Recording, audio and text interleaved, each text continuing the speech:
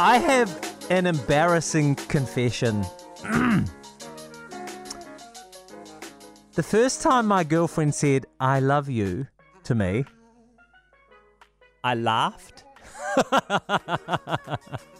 Not because I don't love her too, and not because I didn't love her, but just because it was, I don't know, funny in the moment.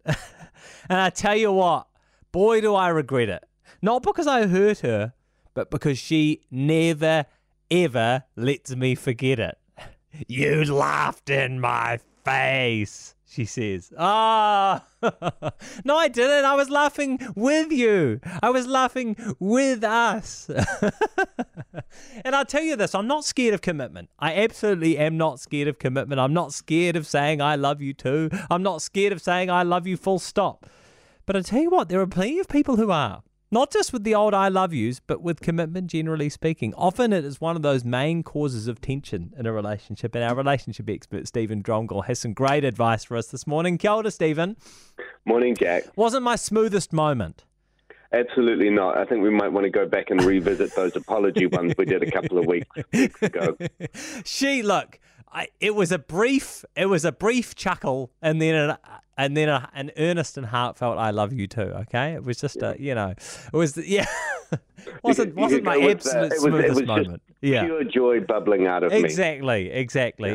But you know what? The fear of commitment it often causes a bit of an issue in relationships. Is that something you come across in your work? Is it a big deal? Yeah, absolutely. And I mean, I work with affairs, so at that point in time, people coming in and feeling, like unsure about the relationship is a sign of healthy self-preservation. And if someone came in without any ambivalence, who'd been betrayed, that would normally actually be something I'd be questioning. But even at just in normal relationships, the transition from the honeymoon period into the period where people get into the power struggle and the honeymoon drugs wear off, and that there can be that sense of like, holy crap, what's happening? And we hurt each other. We hurt people who are close to us, and so that instinct towards self-preservation, preservation or self-protection when we get hurt that makes us want to lean back is a completely normal thing that people do in relationships. So when I say commitment and fear of commitment, is it like early in the relationship? Because you're saying it's after the honeymoon period, it's after the power struggle period maybe, but is it, which would indicate that it's a bit later on, you know what I mean? Realistically, the kind of commitment problems can surface at any stage of the relationship. Right. But the common feature is that there's some part of us that we're trying to protect or that feels vulnerable in whatever stage. So for people in the honeymoon stage, you might have someone who's like, "Oh wow, this is so amazing! I love you so much," and you're like, "Sorry, yeah." That's a thing that can happen when people transition in to retirement from being at work, and suddenly like that's a whole new relationship, and so again people can start to withdraw and pull back. But the point is, when we get hurt, it's a pretty common thing that we do. So why is it so serious? Okay, so when we move into that protected state, which I call ambivalence, so we're not in, but we're not quite out. What happens is we have two really difficult things that happen for us as the person who's ambivalent, which is that we experience the losses of being in a relationship because living with humans is hard. Yeah, and but we stop experiencing the gains. Right. So if our partner is being super loving and super connected and we're not fully in the relationship, we don't experience that fully, so there's a sense of loss. Yeah.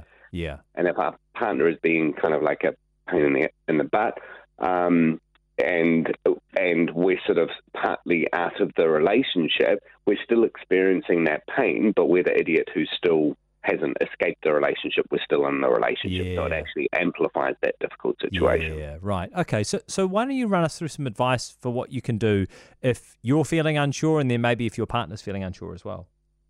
Okay, I might just reverse that because often when we get caught in ambivalence, we won't see it. We're often like the last person to see it, so it's much more likely that our partner will pick it before us. Yeah. And so if you see this, there's an intervention that you can do straight up that's actually very helpful, which is just to ask them. Yeah, right. You just say, hey, it feels a bit like you've withdrawn.